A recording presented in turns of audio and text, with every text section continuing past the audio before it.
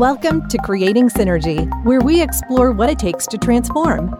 We are powered by Synergy IQ. Our mission is to help leaders create world-class businesses where people are safe, valued, inspired, and fulfilled. We can only do this with our amazing community. So thank you for listening. Hey there, Synergizers, and welcome back to another episode of the Creating Synergy podcast. My name is Daniel Franco, and today we have the inspiring Carmen Garcia on the show. Carmen is the CEO and founder of the national award-winning diversity and inclusion certified social enterprise, Community Corporate.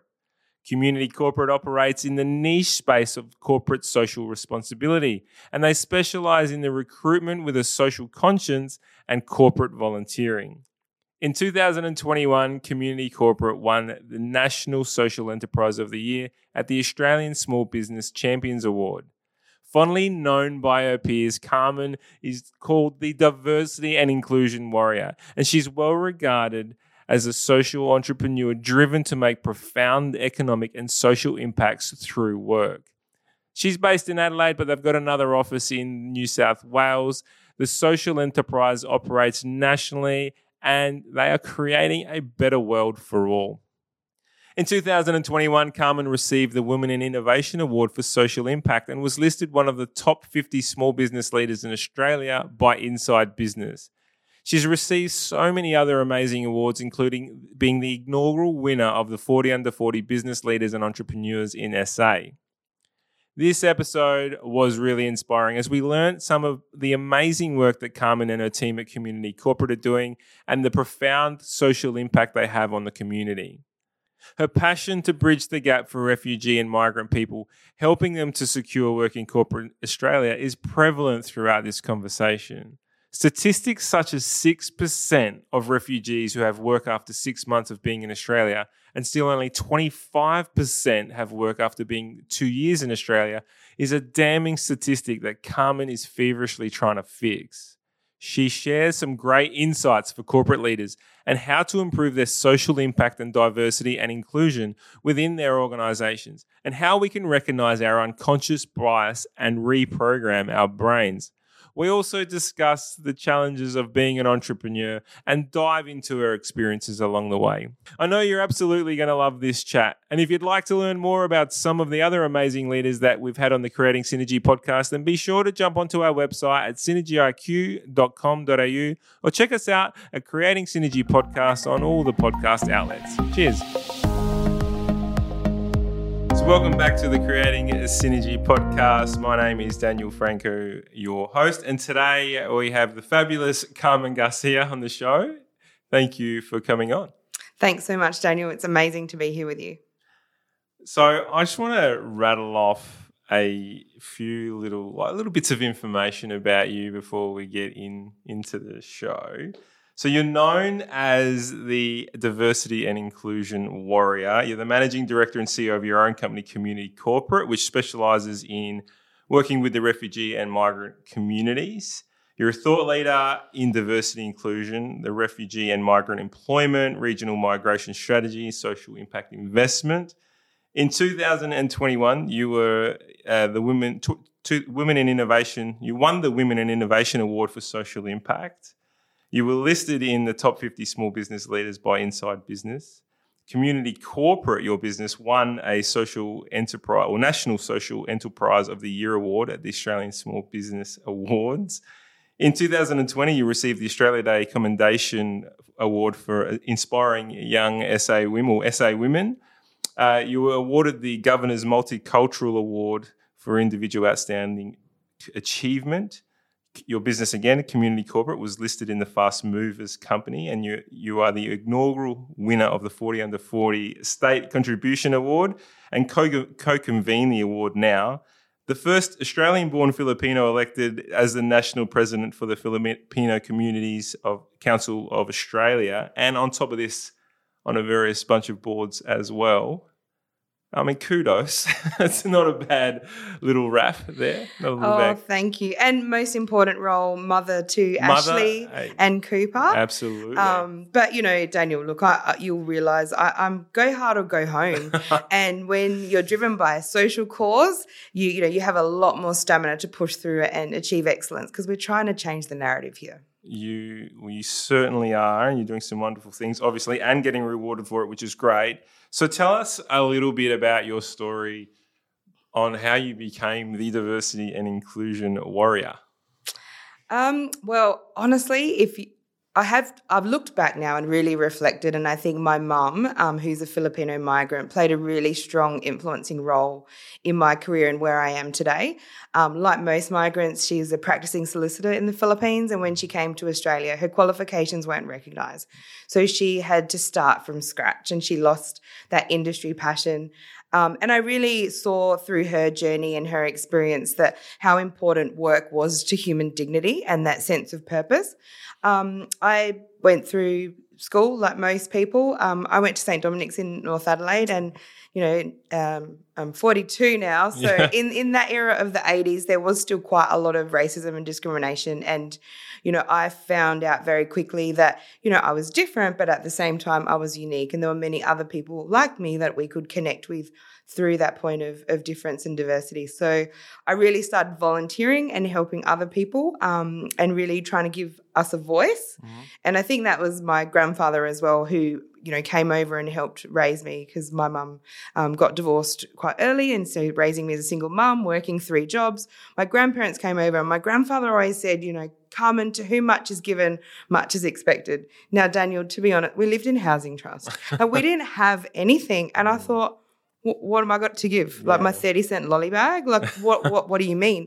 Now I realise I have a voice, I have courage, and I'm not afraid to stand up for people, and I bring people on the journey. People will describe me as ambitious, but they'll also say they all get to ride on the coattails. Like I'm ambitious for all of us. Yeah, that's amazing.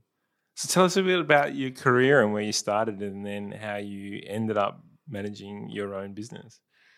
Like most South Australians, I thought, the only place to go was the state government. Mm-hmm. So I did start there in, policy type roles and very much went straight into communities, areas, Department of Human Services or Department of Families and Communities at the time, and then really saw that the best way to help people, in my opinion, is through work and skills and education. So I spent time in TAFE SA managing their policy unit and then worked with at the time, CEO of the department to develop the Skills for All initiative that really helped give people those skills training as a pathway to employment. Then I was on a board, actually, the Multicultural Youth SA board, as the deputy chair at the time. And I helped them write a tender for nearly $4 million. And they joked to me, if we got this tender, would you come on board as the CEO? And I was like, yeah, sure, no worries. We got the tender. So a woman of my word gave government, notice and went and started to lead this not-for-profit helping refugee youth in South Australia. And not being social work trained. Like I ask questions like an entrepreneur and a business person, why are we doing that? Yeah. That doesn't make sense. We're not actually creating independence, we're creating dependencies. So I guess my fresh perspective in that human services field really enabled MISA to grow. And from there, that's where my passion, particularly for refugees, even though I've always worked with my Filipino and multicultural communities, really came to the forefront. Then I got pregnant with my first child, Ashley, and after having her, I thought I'll just be a consultant and I just want to work part-time. It'll be quite easy and really help companies who don't speak the same language as, charities or not-for-profits really live their corporate social responsibility mission, help them activate that. And that was in about 2014. 2016, I hired my first staff member, and now 2022, we've got about 15 staff with an office here in Adelaide and also an office in Western Sydney in Bankstown, and we operate everywhere apart from the Northern Territory and Tassie. So I think we solved a problem for corporates that genuinely want to create social impact and not compromise the business and the accountability they have to stakeholders. I feel like this is where we've created a real solution to bridge that gap, make it easy for people to do good and do good business. What is the problem that you're solving? Like, is it opening their eyes towards their social responsibility? Is it providing them with some really great employees that are from the migrant background? What is the problem solving? For community corporate, I think the wicked problem we're trying to solve is unemployment for refugees. Yeah. The Australian Family Studies Institute said that 6% of refugees are in work after 6 months of arrival in Australia. And after 2 years, it's only 25% of refugees that are working. So to me, not acceptable. Not definitely need to address that for our refugees. But I think for corporate Australia, we're seeing purpose-driven, really strong values coming through companies as they're going through this agile evolution of the world of work today, the new way of working. But I think what companies struggle with is how do they bring that to life? How do they go beyond ticking a box in a report to actually making their workforce feel proud about being part of something that's not just addressing business but addressing social impact? So it can range from curating corporate volunteering opportunities to helping them write and develop their diversity and inclusion strategy. But what we do best and what we do most is recruitment with a social conscience. We help companies challenge their conventional practices in how they recruit and hire, looking at attitude, looking at competency assessments so that we tap into this abundance of skills and experience that refugees bring. But again, it's not on their resume. So we need people to look beyond those pages and look at the human. If they want a sustainable, retained, motivated workforce, refugees and migrants are an untapped pool. From the community corporate point of view, do you do the recruitment for the company or do you set their recruitment processes up or both? Both, probably both. Most of the companies do recognise that working with diverse groups like refugees and migrants does require expertise. So my team is made up of recruiters, trainers, coaches. Like any recruitment company, you still get the same service you would from a mainstream recruitment company. But what we do is really invest in an employer-led model. So we train and we help our refugees understand industry jargon, go through employer-specific policies. So we do a lot of the heavy lifting for employers. So even though there are employers that we have built and refined their system to be more inclusive around recruitment, many of our corporate partners prefer to socially procure from us. Yeah, brilliant. It is those statistics are pretty damning. I mean, 6% in the first 6 months, 25% in the first 2 years. We had a gentleman, I know Gabs has come in from Brazil, and we've got a few people in Brazil in our team, which is great. We had one gentleman who came in, procurement expert. Right, he's no longer with us. He's in the business, I should say. He is still alive. He's left and gone and pursued his career in the corporate world, which is fantastic. But when he arrived here, he couldn't get a job. He was in Brazil, where he's from, was an expert and seen as a senior, almost, director, senior level. Couldn't get work. He was picking and helping with the fruit flies for 2 years, And I don't know, Gab's husband was the same thing. He's a civil engineer by trade, couldn't get work for many, many years. Luckily now he's just landed the job that he's in love with, which is great. And I remember I was in an Uber once and there was an engineer who was driving me around, couldn't get work. He was from Iran or Iraq or one of those countries. So I introduced him to Engineers Australia, and he got some work out of that, which was really great. But with the world as it is, and it's an untapped, and you say it's an untapped area, and we're a workforce shortage. Like, shouldn't these two worlds just blend so easily right now? Why is there difficulty in recruitment in that space? Yeah, well, first of all, this is where a lot of people didn't understand my company name, like community corporate. Do you mean corporate community? Yeah. I'm like, no, community working with, the corporate sector. And absolutely there was that need for brokerage and there still is. I think what we've found is that there are two kinds of, corporate employers. One, there is a skill shortage. It's an employees market. People are really struggling to fill role, but they still expect a refugee or migrant to, apply online, and they want to talk to references in, Syria, where that particular establishment no longer exists because it's been bombed. Yeah. So, the expectation of, oh, yes, we'll look at a refugee as long as they meet all of these expectations and comply with everything else, whereas we have some amazing employers that work with us to still achieve that merit base and look at the key requirements they need, but we do it differently and unconventionally.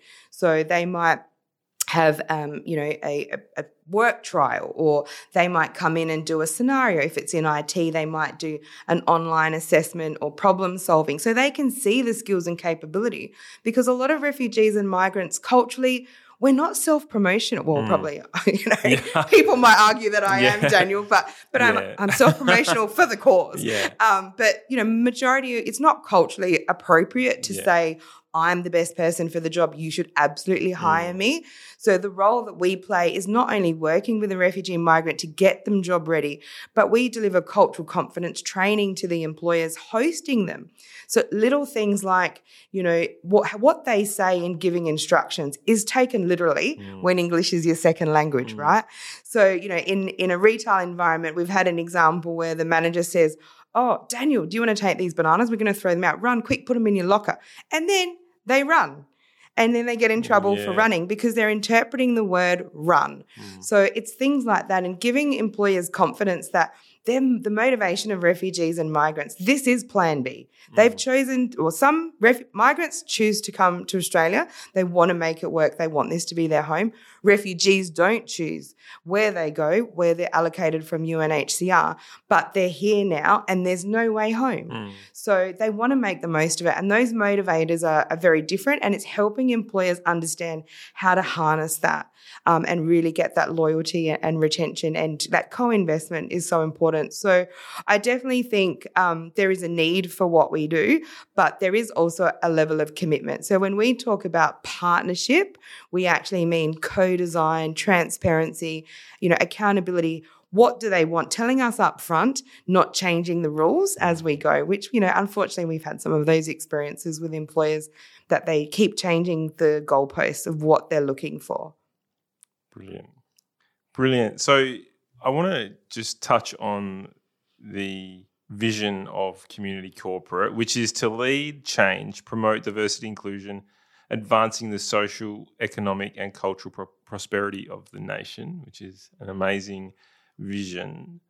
I want to ask, if Australia was on a sliding scale of 1 to 100, all right, 1 being the worst, 100 being the best, where do you think we currently sit on that scale of being able to be in the ideal state that you're looking to get to? Oh, that's such a tough question. 1 to 100 is such a big scale too. Okay, let's go 1 to 10. There's so many factors, I think. One of the biggest things that concerns me is we used to be real social innovators, particularly here in South Australia. A lot of people have lost that risk, and, as Adelaideans, we often wait to see what the East Coast are doing before we jump in.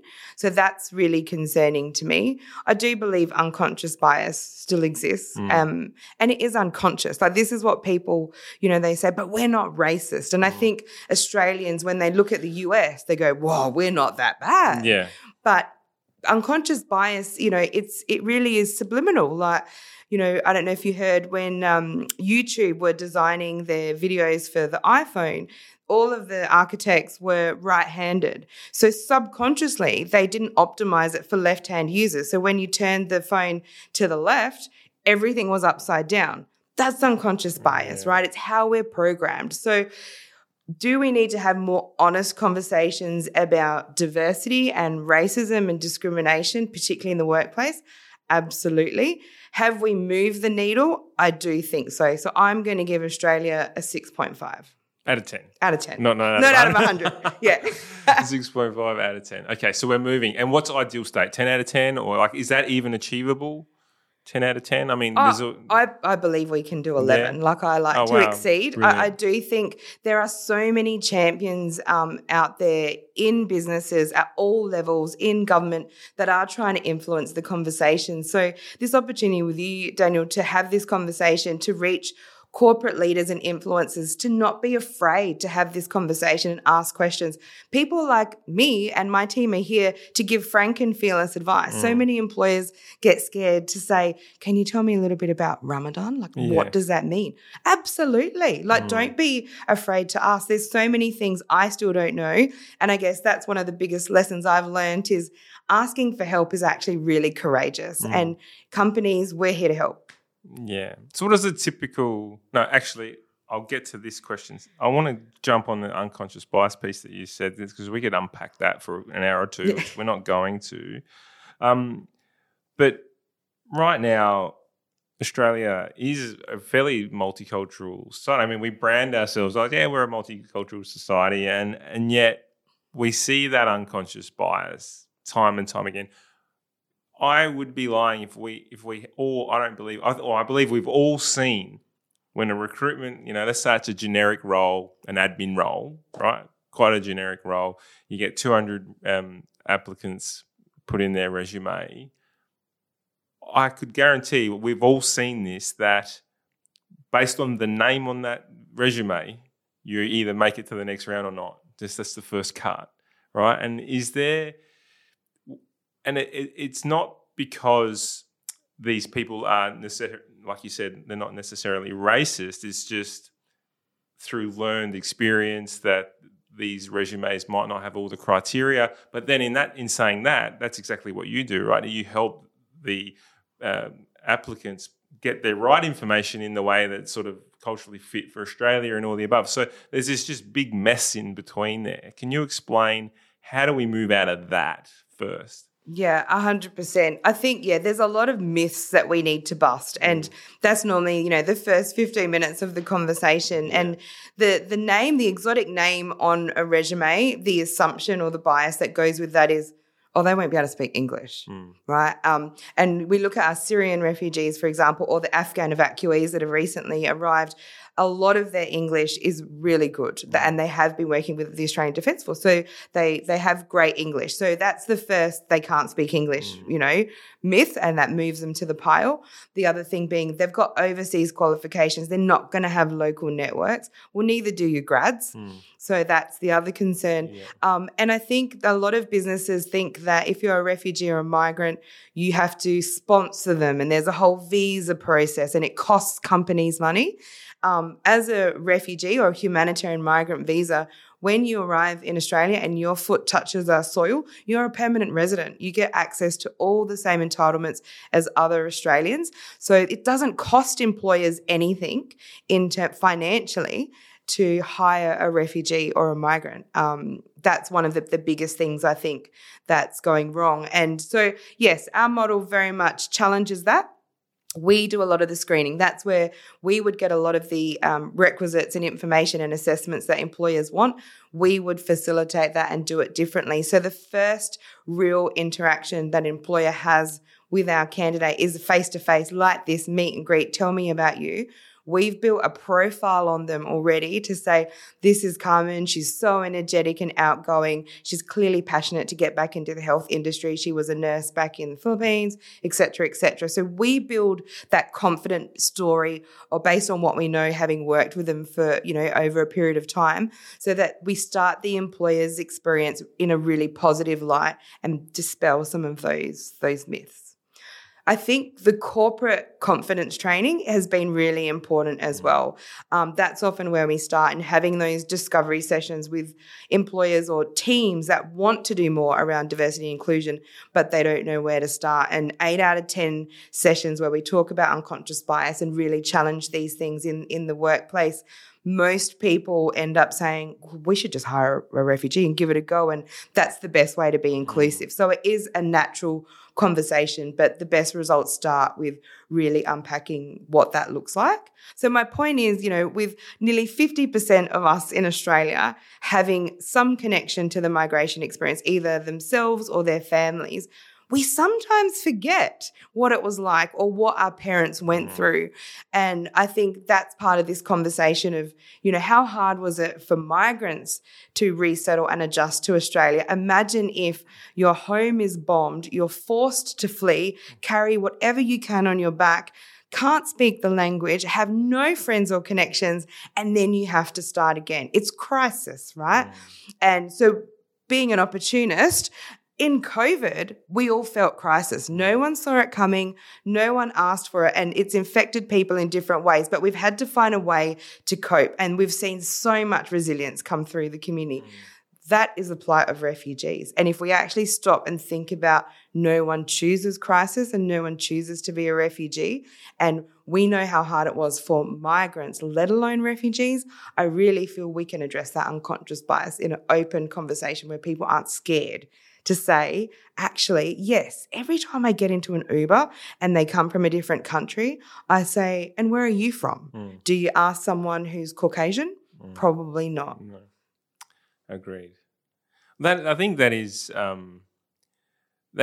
conversation that I've had previously and I've mentioned this before, and it was a really big learning lesson in my life where I was having a chat with a gentleman. It was a business chat, and I asked him where he was from. Right, typical Adelaide question, right? And this was a few years back, and he said to me, he goes, "Oh, I'm from Australia." And I said, and he spoke brilliant English and all the above. And I said, no, like your family, your heritage, where you're from. And he's like, "Oh, well, we're from the Caribbean." But he goes, "But I'd like to put you out on that." He goes, "If I was a white male Australian, would you have asked that question?" And I went, "Probably not. Like, probably not." Actually, no, I wouldn't have. I might have asked what school you went to. But that was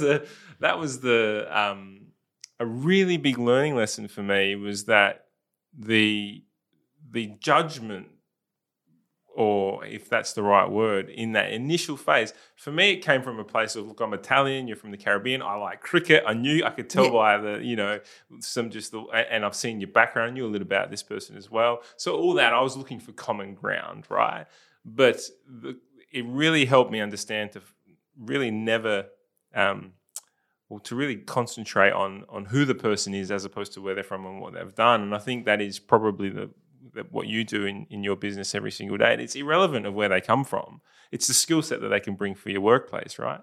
100%. And for visible minorities, it's harder because you can't, take off your skin. Like correct. That. It's so if you stand out. But, so many, people, particularly from the Africas, they're born here now. Yeah, their families have, settled 10, 20 years ago, and they get asked the questions. And the young people we talk to, they don't understand why. What do you mean? I'm Australian. And they've got the Australian accent, But I think, and it is that conversation because we need to get comfortable that, diversity and the collective difference that we have in Australia is our strength. We were built on migration. Migration was a big part of Australia's history, and I strongly believe in all my bones migration is going to be part of our future if we stop, remember, and embrace it. Yeah.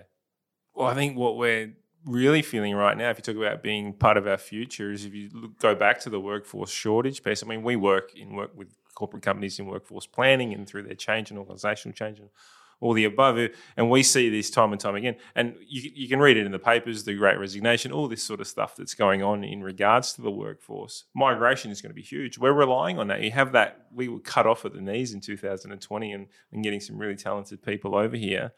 But yeah, when we talk about the refugees now, I think there is a skill set there that we're not tapping into.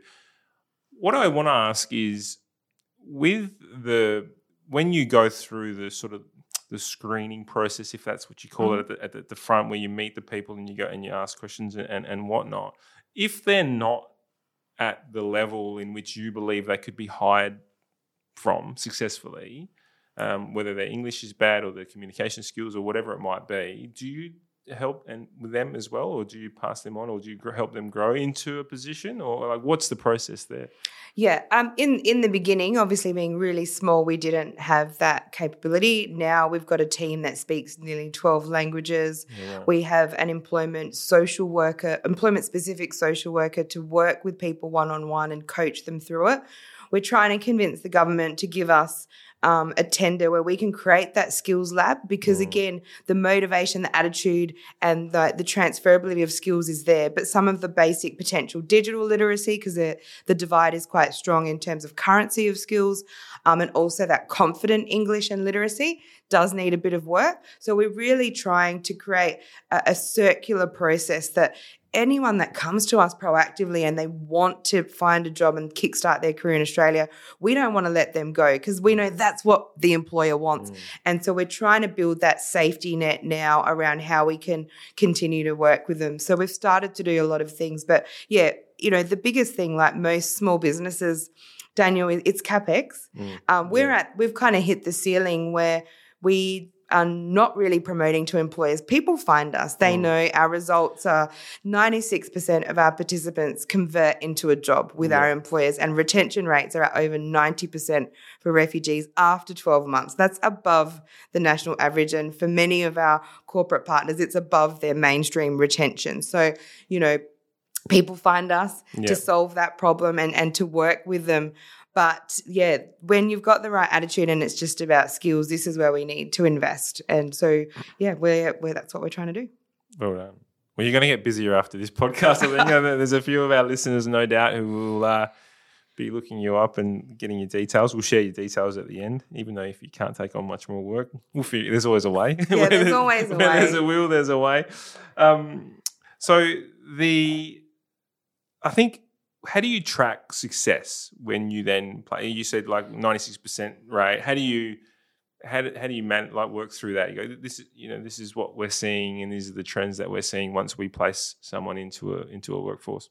Yeah, I joke because I say we use a system called 77 spreadsheets, and most people go, "Oh, I've never heard of that." And I'm like, I literally use 77 spreadsheets. My poor team. So no, but we're at, like I said, we're at the scale point where we really need that CRM. We need to kind of build, something that we can kind of plug in and add value to. So if there's anyone out there that's got a great system, yes, absolutely, we need that. We can talk. We need that help, but it's very manual. We don't just kind of drop and go our candidates. Once they're hired, bang, we've got a contract ticker box. That's not us. Yeah. We continue to work with both the employer and our candidate for 12 months. So that's why that retention is so high. It scaffolds down, obviously, but sometimes it's things like non-vocational issues. So a woman going into the workplace, and it's a part-time role, but she's amazing and the employer wants her to be full-time. Oh, she has to organise childcare. So we would help with that. And we've got those kind of social work team that would kind of do that. But, we track it because our candidates are grateful and they see the attribution and intervention of our model and they want to come and tell us. We've got this amazing story. Woolworths Group was been the pioneer and the first real amazing corporate who just happens to be, the Australia's largest private company, jump on board and partner with us. And we're so grateful because they really helped us flesh out a white label model that's been rolled out to over 26 employers. And so with Woolworths, the Syrian refugee, single mum, accounting background, and she tried to go into other programs through different providers and it didn't lead anywhere. So she was a bit reluctant to go into a Woolworths customer service role because she saw herself as a professional. She was in her, mid-40s. And so anyway, she decided to do it and we said, look, we're not going to just drop you there. If you can't find the job in Woolworths, the job doesn't exist in Australia with 200,000 staff. Yeah, sure. So there are accountants, there's finance teams. Let's have a long-term plan. So she was on board with that. She really got confident in her English and practiced working at customer service level in the stores. She went and upskilled and did an Australian TAFE course just to bridge to have overseas and TAFE. Yeah. And then we went to Woolworths and Woolworths said, let's put her into a secondment in the accounts team. Even through COVID. So she was able to do that. She picked up some local experience. Now we got her a job in one of the big four in the ATO area. She still hasn't given up her job at Woolies because she loves it and the weekend and the team and the friends that she's made. that job has been so important to her settlement in Australia. And so that loyalty for Woolworths is there. And so there are great stories like that. And we are committed to helping them achieve their aspiration. And we know that, the importance of starting your job and getting that experience helps you take that next step. So we are really doing a lot of work now. You mentioned Engineering Australia. We're doing some work with them about how we can support refugees in their credentialing and support that assessment because they don't go through general skills, migration skills. We're working with the IT sector with all the digital skill shortages. And ServiceNow, who's one of the Tent Coalition Partners for Refugees, have done amazing programs in the UK where they're helping refugees with those overseas quals upskill with relevance and coding and understanding JavaScript and all that stuff that I don't really understand, Daniel. And so they're partnering with us to really help refugees in Australia as well. So there's so much appetite to help. People just don't know how. And I guess that's where we come in to harness, connect and make the most for everybody. Yes. Thank you for sharing that story. It's an amazing story. And again, kudos to the journey, and I hope all the best for that lovely lady that you were referring to. I want to ask in regards to the other aspects, so like where unconscious bias might play, and that's people with disability, women returning to work is probably another area, youth that are at risk. These are they areas that you work with as well? Yeah, absolutely. So refugees are my passion and my priority, and they always will be. But we do have, a responsibility to the greater good and social impact. And through COVID, when so many were impacted by the jobs crisis, we were approached by employers to look at women returning to work, youth at risk, and the inclusion of migrants as well, and people with disability, are naturally within that cohort. So we haven't really gone out and specialised. We're not holding up a flag to say we're experts in working with people with disabilities, but we have seen that, it sits at about 36% of our participants across cohorts do self-identify as having living with a disability. So one of the things for us in looking at the transferability, every cohort we work with is a different set of challenges and barriers we're overcoming. But one of the key commonalities is, a woman returning to work, again, nothing on the CV because she's been a life manager, aka mum, for the last couple of years. A young person's never worked because they've just finished school, and then the migrant and the refugee new to the country. So the commonality of nothing on their resume. So our whole theory is we want employers to look beyond the pages of a resume, look at the person, assess them on the job in those skills and competencies. So it's worked really, really well. We've had a lot of employers want to embrace, particularly women returning to work. We're doing some exciting stuff here in Adelaide.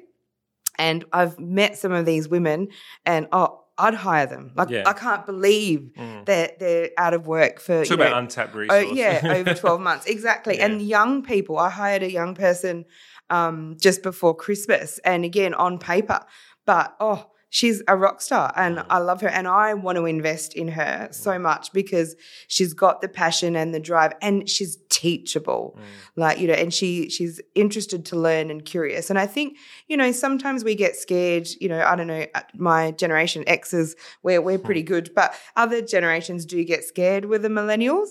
I think it's really about knowing how to harness them. And if you give them that job satisfaction and make them proud about what you do, then they're going to give you their all. That's what we found anyway. So my team, Daniel, just for your information, is so diverse in terms of 84% are actually from refugee or migrant background. It's nearly about 86% are female, and 24% of my team are under 25. So when you think women, migrant, refugee and youth, we walk the walk. Yeah, well done. That's amazing. I'd say we'd be pretty close to the same. I think Gabs, we've got probably 80+% female. And I think everyone's from overseas. I'm probably one of the very few who are actually South Australian, born and bred in South Australia. The majority of our team is from all around the world. The question I want to ask, because I want to jump into some of your own personal story and journey in entrepreneurship, and I love that sort of piece of the pie as well. But one last question on the corporate social responsibility. What can corporates and leaders in the corporate world do? What's the low-hanging fruit that they can go, actually, I just listened to this podcast with Carmen Garcia, and I want to start doing something for our business. Like, what's the first tick box, if you could say that, or moving in the right direction? We call them morning teams. Yeah. So morning tea plus M, M standing for morning tea with meaning. Okay. Having a themed morning tea for the team to come together and talk about diversity or refugees or inclusion, and to have that as the discussion point. You know, that's where we can help if you want a refugee to come in and share their story, or tap into many social enterprises out there that do cultural food or cultural, morning tea cakes. Just, it's not, we do it anyway. And actually, if you ask the team, bring something from where you're from, you'll probably get, an abundance of, diverse cultural food. But having the dedicated, deliberate conversation to say, let's have a morning tea and talk about multiculturalism or cultural diversity. March is actually Harmony Month, Multicultural Month. So anyone wanting to start and tick that box, I would love to see people, having those multicultural morning teas and just having a conversation. And then, tie us in on LinkedIn. We want to see the post. I'd love to just see that. That would be amazing. Let's create a hashtag now. What should we call it? Hashtag. Oh, I don't know. I'm not good with that stuff. hashtag Harmony Day. That's probably what it is going to be anyway, isn't it, really? Yeah. Is it not Harmony Day? Harmony Month. Was it a month that's dedicated, Multicultural Month? There's a Harmony Day and there's a Harmony Week, and it kind of just keeps expanding. All of the above. Maybe it's even just, we want to see corporate champions. Absolutely. That's really what we want to see. Yeah. Actually, a really good idea. Gabs brings in some cake and stuff and that's made at the local Brazilian bakery or something like that, and we all just get fat. Or stay fat, I should say. One of the services that we also offer in that soft entry is what we call a taste of culture. And it is like a facilitated team building. So we touch on the unconscious bias, but it's really fun. We get them to do activities and we give them instructions in like Arabic or something where they, and we bring in the food and we, hear the stories from refugees. So it's really a team building exercise, but that cultural immersion. Yeah. So we can facilitate that, but obviously that costs money. Having a morning tea and having a chat costs nothing, and you'll find natural influences in the team that say, I really want to do this, I want to lead it. And that's where the boss can say, why don't you give Carmen a call? Yeah, that's brilliant.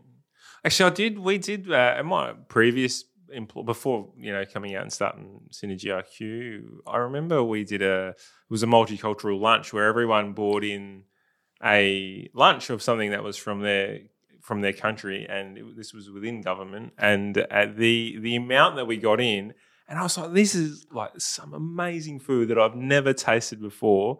And it just opened my eyes to all the different types of cuisines that were out there. So now I'm like obsessed with half of them as well. So can I tell you a really quick, funny story? Yeah, absolutely. And, this is what's so devastating about all the rules in schools now about food sharing and allergies and things like that. But, when I was at primary school, like I said, my grandparents played a big part in raising me because Mum had to do the 4 jobs. Yeah. And I was packed lunch, and in those days you put your lunch in a crate and everyone pulled out their Vegemite and cheese sandwiches, and I had rice and stinky fish, of which to me was normal.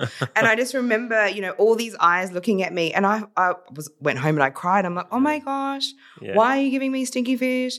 And so my grandma said, no, they just don't know about Filipino culture. So we went to the Asian grocery, we cooked noodles, fried rice, spring rolls, and we could bring it to the school. And, the teacher loved it and got me to stand up in front of the class. This is primary school, talk about the Philippines and our culture. And from that, the school actually created a multicultural recipe book. Yeah, wow. So those things we can't do anymore in schools, unfortunately, but we can do it in the workplace. It's a shame, isn't it? Yeah, peanuts. Yeah. Ruin everything. Yeah. Nude food, nude food for busy mums. Yeah, that's right. We don't have time for nude food. I know. Who come up with that idea? It's crazy. I have no idea. Oh, well, yeah, I use plastic. Yeah. No, but the recycle one, you reuse the container. I just take it out of the packaging. No. I do cut up the carrots and the guacamole dip and things like that. We're not going to go into the deficits there. Let's circle back. So first and foremost, before we do move on, kudos for everything that you guys are doing. It's amazing in the community, what you're doing with Community Corporate and everything you've achieved today and what you are going to be doing for the future. But I do really want to circle back because you have started your own business and you've built a very successful one. So it'd be remiss of me to not pick your brain on that. And I really know to the core how bloody difficult it is to start your own business and take that punt. And I've kind of got a similar journey. You start out as a consultant and you kind of just build on it and you grow from there. Tell us about your journey and the ups and downs and your life as an entrepreneur. I mean, when you walked in this morning and I said, "Good morning, Carmen, how are you?" and "bloody tired" was the words that came out of your mouth. Like, this is something that we live and breathe, and work-life balance can, get entwined where it's more it's more work than life. Can you talk to us about your journey as an entrepreneur? Yeah, it's funny. I never called myself an entrepreneur until someone else did. Yeah, I just called myself a hardworking chick. Yeah. But, for me, it really is about solving that problem. Like, I'm really passionate. I say it's not what I do, it's who I am. I believe it with every inch of my body, and I believe that, we need champions to have those, courageous conversations and take risk. I think for me, it was the appetite of employers. I had positioned my consultancy as more that advisory and architect and building things for them to do, and connecting them with charities and not-for-profits and to actually implement and deliver. That didn't work because, unfortunately, community and charity not-for-profits still don't understand or speak business language.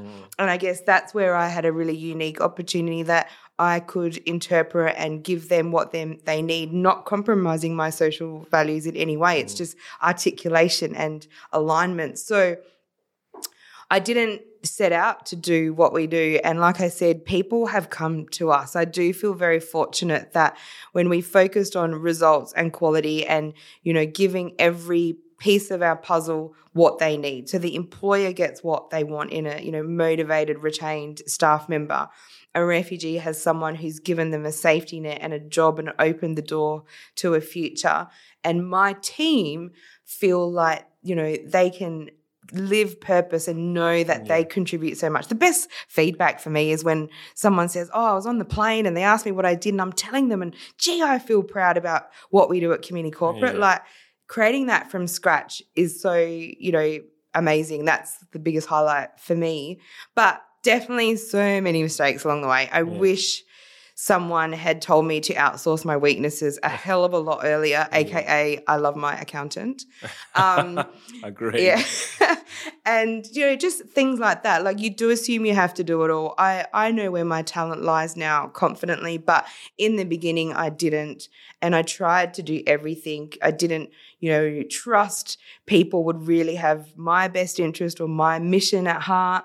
So that was really hard.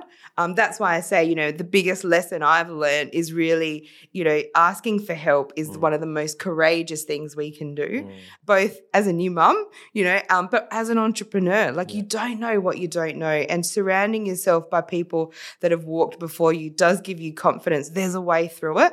I feel like we're in the tunnel. I can see the light. There's still a few spiders and stuff on the floor that I'm sure are going to bite me on the way, but I can see it. And we're about halfway through the tunnel, I think. Brilliant. Because you're the sole director. Is there any other partner? Yeah. So even then, you've not even got anyone to bounce some ideas off and feedback. You've gone through it. It's a tough. I've got some slog. good mentors and coaches. And do you rely on your mentorship? Yeah, people that give me like real frank and fearless. Brilliant. You're full of shit, Carmen. I think that's advice. Well, it's so needed. Yeah. I think since I started getting like business coaching and mentored and everything like that, the business has just gone from strength to strength. I think it because you're learning off someone else's experiences. I mean, why wouldn't you want to go down that avenue?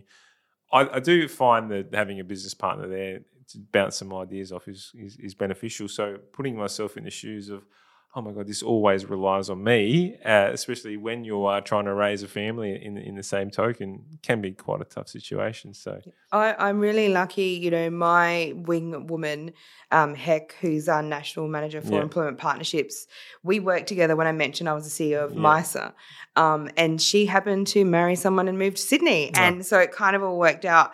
Yeah, having her and, really I feel like she's in this with me, Yeah, great. and everyone in the team actually, to be honest, and we all want the same thing. We're rowing in the right direction, which is exciting. You touched on purpose, and you can clearly hear your purpose within every word that you speak. Do you think that is the absolute most fundamental thing when starting your own business? Yeah, the determination to solve a problem. Like something, like I said, to me, the unemployment rate is just not acceptable. Like, why? By default, because they're a refugee. Yeah. So I get up at 4 a.m. to do some work before I have to get the kids up and take them to school. And people are like, seriously? And the staff are all like, yeah, we get emails at 4 a.m. But I want to, because there's opportunities and employers are coming and they're wanting questions, and I want to get back and open as many doors as I can. So that is the purpose. That's what gets me out of bed at 4 a.m., knowing that I'm going to change a life with what we do, and I feel so proud about that. Yeah, not enough hours in a day. No. Did you have any business experience before starting your own, or was it just that you started the consulting and then moved into that? My mum ended up getting requalified in Australia and set up her own law firm. So I helped her in that, and I did some consultancy for private sector where you would argue I actually kind of was in there, but no formal training, just problem solver. So what advice would you give to a young up-and-comer who's looking, it doesn't have to be young, someone who's looking to start their own business? What advice would you give to them right now? Is outsource your weaknesses? Is that or outsource your weaknesses, but solve a problem that matters to you? I think a lot of people are like, oh, fintech, widgets, blah, blah, blah, because that's the thing. Yeah. But if you don't care about that, you're not going to really I think the chances of succeeding is lower. Yeah. Whereas if there's something that really bothers you, whether it's on a social or a practical level, that you think, I wish we had this, go and solve that problem, because you'll be a lot more committed. And, bring people on the journey. I think in Adelaide we're so fortunate. We actually want to see each other succeed. That's probably a bit different to the other states. We're proud when other South Australians get the accolades, and, they represent us all when we see South Australia's name in lights. So I do feel we have a bit more of a supportive ecosystem here that we need to tap into. Yeah, it's funny though. It seems like a lot of these sort of startup programs and entrepreneur programs are always aimed at the tech world, right? And you say when you want to solve a problem that you're connected to will help you be more successful. I feel like there's a part of that which will help you feel more fulfilled as well. It's not just from a success point of view, but doing something in which you're connected to creates so much more enjoyment. It doesn't become work; it becomes this is what I love doing.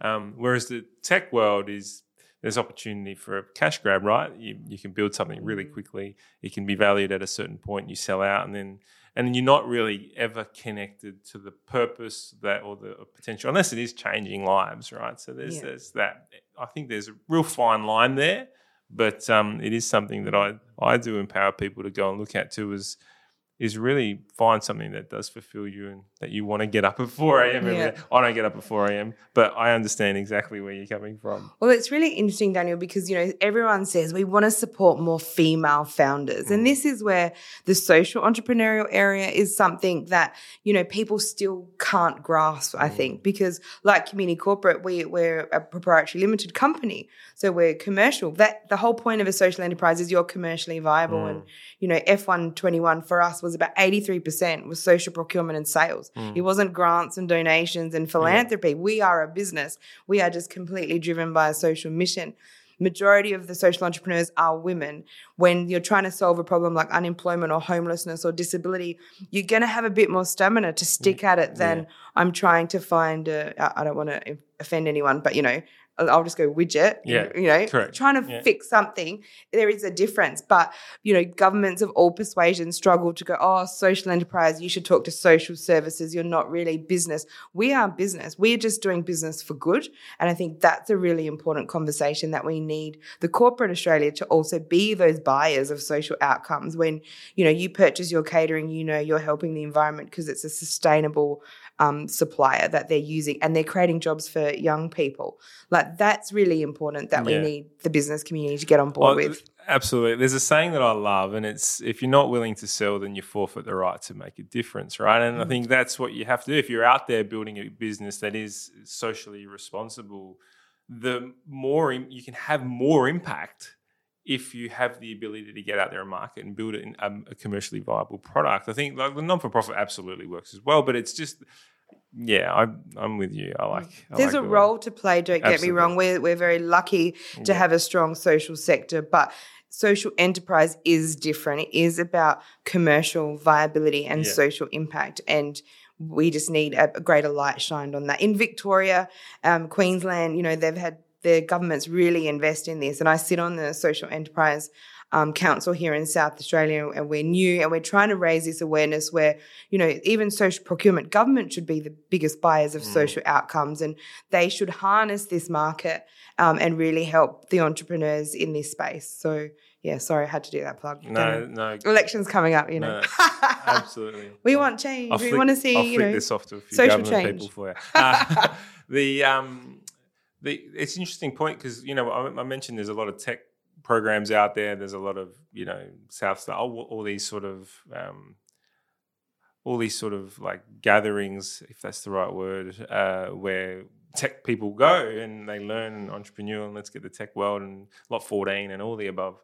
Is there one for social impact here in South Australia? I'd argue no. I think there's some amazing individual programs and like leaders really trying to bring people together. So there's good work, but in terms of, bricks and mortar government backing, no. I think that's definitely something.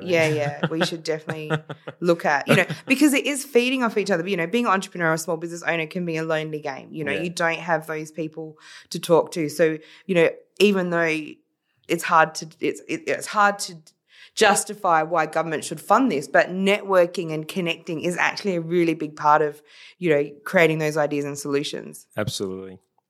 Last time we spoke, we talked about work-life balance and the lack of life balance. Being an entrepreneur, if you had your time again, given all you've achieved and everything that you've done with your business, would you do it differently or would you go all in again? I wouldn't do it differently, not in the broadest sense. My children know, I have, with them it's quality, not quantity is what I say. With my staff, it's quality, not quota. So I'm all about quality because that's how you manage time. But I've brought my kids to a lot of the missions when I've gone and done aid work in the Philippines at orphanages. And, I really try and help them understand what I do and why I do it. And to create their values, but also get them to understand I have to balance my time. So I think they're very understanding. They also probably milk it and it's like, oh, remember when you couldn't come to that? Can I please have this doll? But yeah. How old are they now? Ashley's 9 and Cooper's 6. Yeah, great. Good ages. The question was aimed at the hustle part of the business in the point that can you be successful from a business point of view? Can your business be successful if you are not what's the right word? I don't believe in part-time entrepreneurs, if that's the question. I think that's where I'm going. 24/7. I worked through Christmas to give the team a rest, but there were still things to do, so I kind of held the ship, and I didn't go on leave till like the 17th of January, but everyone's back, so they just expected things. Yeah. I didn't have the luxury to go, I'm not doing it. Like, I still have to be responsive. There is an accountability when you're an entrepreneur and the owner that people don't understand until they're walking in your shoes. But that's why you've got to love it. Like that. Otherwise you could get really disheartened by how much people expect of you. But, I feel comfortable with that now. Yeah. Actually, I like that. You can't be a part-time entrepreneur. I like that. What's one thing that you've learnt about yourself running your own business? I'm heaps tougher than I look. I have thick skin, but I also take advice and feedback really well. Yeah. I think, I've always tried to be a high achiever and, I always got positive reassurance. I never got critical feedback, like you could do this better. So when people have the guts to say, Carmen, this is great, but you could improve that, I love it. I'm a sponge.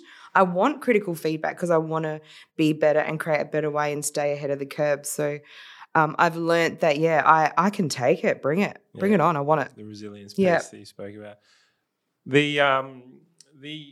Another part of your career which really intrigues me is the Top 40 World. You were the inaugural winner. What was it about the business that helped you get over the line as one of the inaugural winners? Like what was the most appealing thing to the judges at that time? I think it was about the risk taking and showing courage in believing and backing something quite like we've spoken about. And I think, for me, the Solstice 40 Under 40 Awards gave me the permission to shine. Like when I won that, I only had about 4 staff. And, a lot of the awards, community, multicultural, but to get a business award, it was like that. I am a businesswoman. Like they see that in me. That was an accelerator to then grow.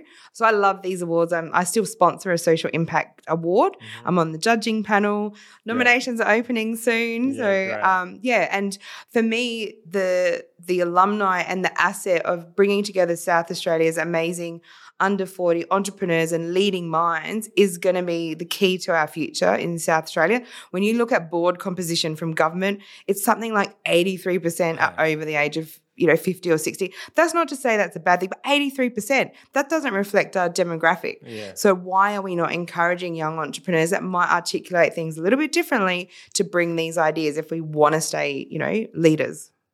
Yeah, I couldn't agree with you more. I think especially at board level, and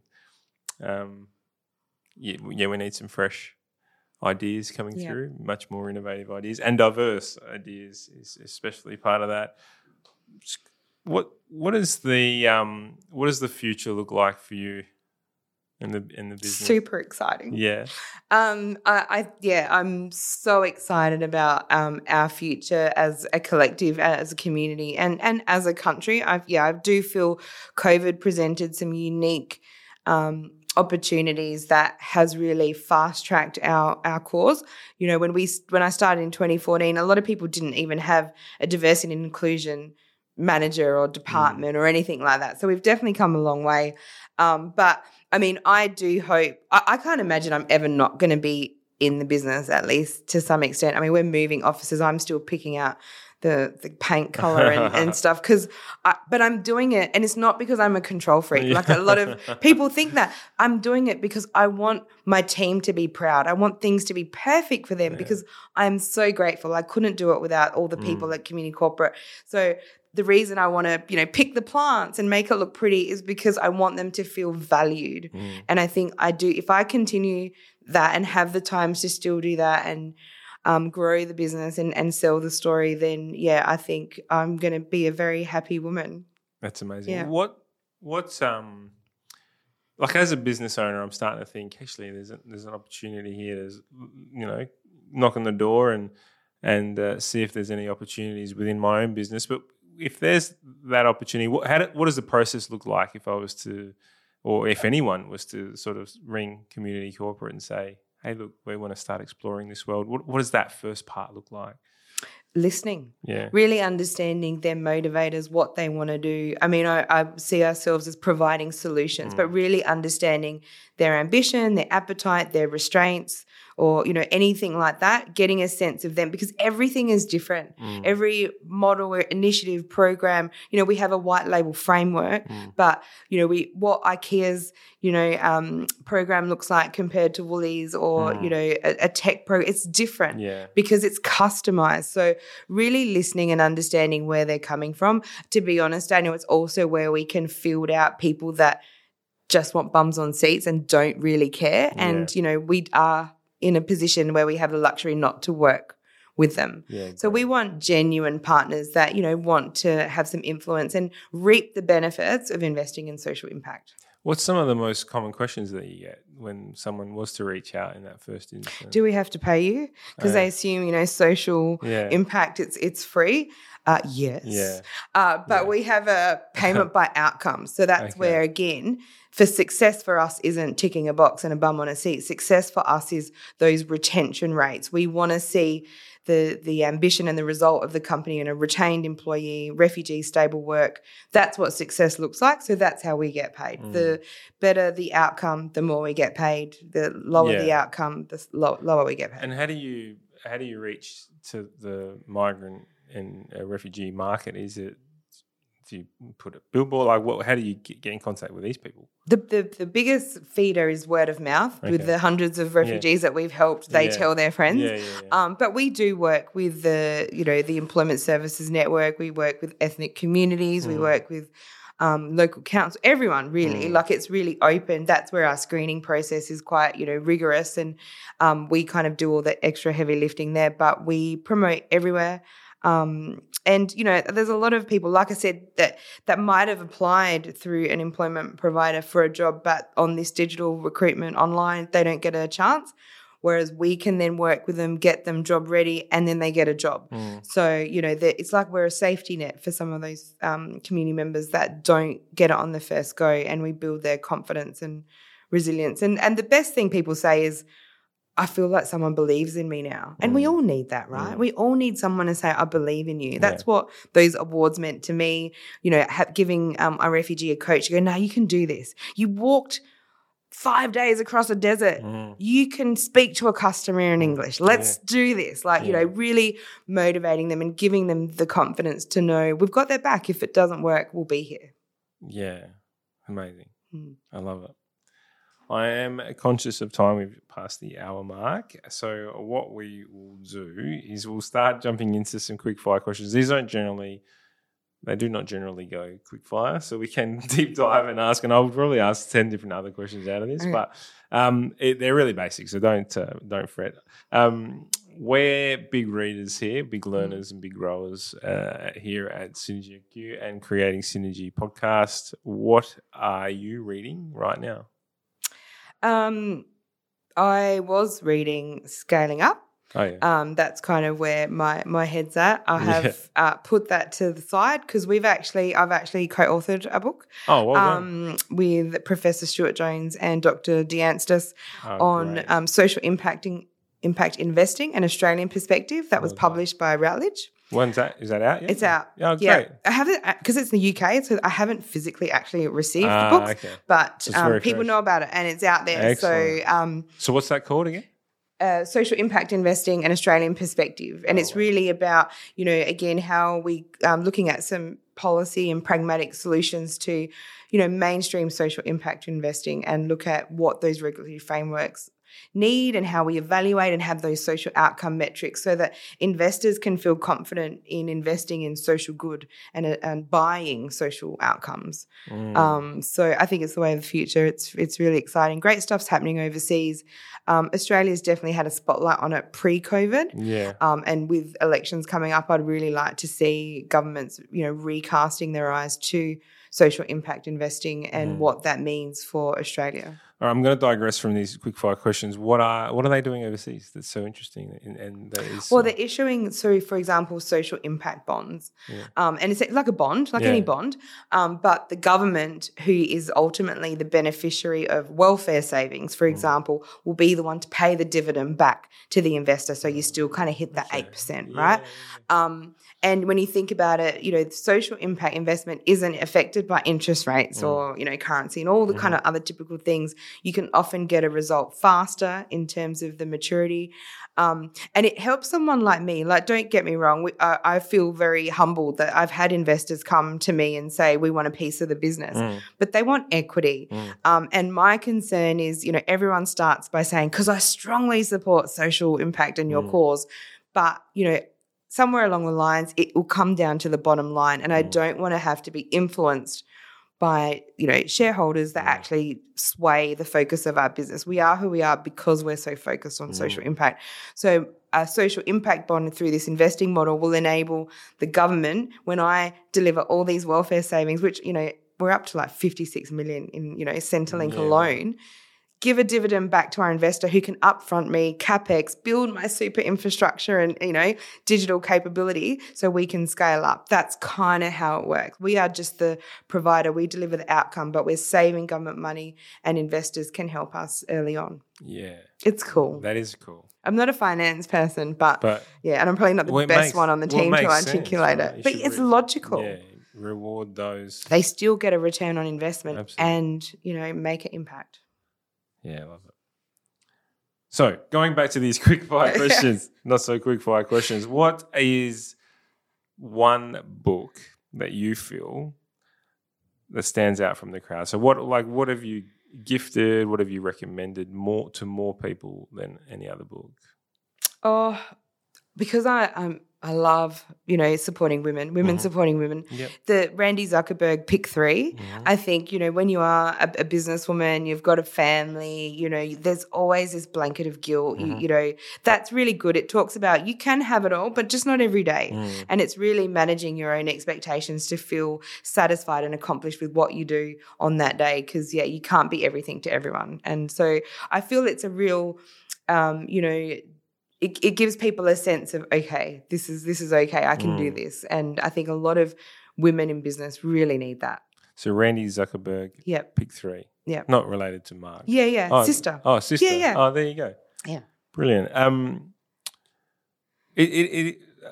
I'm going to ask 10,000 questions out of that one thing. We'll move back. Do you audio book? How do you manage reading? Because that's one question I get asked a lot. It's like, Dan, you're so busy. How do you read so much? And it's like, well, every moment I get, so I audiobook. Do you audiobook? Yeah, audio in the car. I live in Mylor, Hahndorf, so it's a bit of a drive. Yes. Depends, and the roadworks haven't helped lately. Yeah. So listening to that in the car when the kids aren't in there because otherwise they're I hate when I get a phone call because you're like, you're in the zone. But I do like old school reading. Just sitting there on the balcony and glass of wine, reading a book. And I'm a highlighter. I am too. And I tag stuff. Represent. Yeah. I get told off by so many people. It's like, can I borrow a book? Yeah, go through it. And there's like highlight and scribble all over. Well, I hate loaning the books because then I never get it back and I have to highlight everything again. I don't loan anymore. Yeah. I just often I buy them the book. Yeah. I'll be like, I'll get you one. I'll get you a copy. Yeah. Don't take my copy. No, it's got my deep dark secrets in there. Yeah. No, brilliant. So what's one? Actually, no, podcasts. Do you listen to any other? Are there any other recommendations or other than Synergy IQ? Yeah, of course. Synergy IQ. I'm not really. No, okay, that's good. Sometimes people say, oh, no, check out this podcast, and I'm a big podcast listener as well. What's one lesson that's taking you the longest to learn? What's one lesson taking me the longest to learn? I can't do it all. Yeah, probably I can't do it all. Yeah, and that the help stuff that I said, that it's actually courageous. Seeking help is actually an act of courage. So here's a question, and this is one that I struggled with. I've made the leap, but early on, and I think every new starter, entrepreneur, business owner, whatever, when you first start off goes through this, it's like I can't afford to outsource this. Mm-hmm. How did you overcome that hurdle? Well, I'm Filipino, Daniel, so we believe in bartering. So people would do things for me and I would do things for them. Well done. Absolutely. The power of negotiation. If there was 3 people that you could invite for dinner, who would they be? Well, definitely the 2 seats would be for my son and daughter, Ashley and Cooper. Okay, so let's assume the family are there. Oh, okay. Oh, well, and the other one was going to be Nelson Mandela. But I would love them to also learn from his stories too. Your family and your husband will be there? Well, I didn't say husband. I said kids. No, I'm kidding. No. Well, you said 3 seats. Okay, so Nelson and 2 others then. So Nelson, that's amazing. He's... Yeah. Gee. I don't even know. Simon Sinek's pretty cool at the moment. Like I think he would really be able to motivate my kids and teach them about the golden circle. And look, I really like Randy Zuckerberg. I've seen her live in Sydney. She's just really authentic and has a different perspective, but a really good businesswoman. There's so many people. I do like, having people in the room that I can learn from. That would be really hard. But to me, you know, dinner and time with family is like, if I got to choose, that's who I'd love to speak to, and really, you know, that's important to me. Well, yeah, I'm interested in the Nelson Mandela and your kids scenario. What's one thing that you'd want Nelson to teach your kids in that one conversation? Like, what's one thing you would want them to learn from him? The sacrifice. Yeah. You know, I love my children, but kids these days, they expect so much.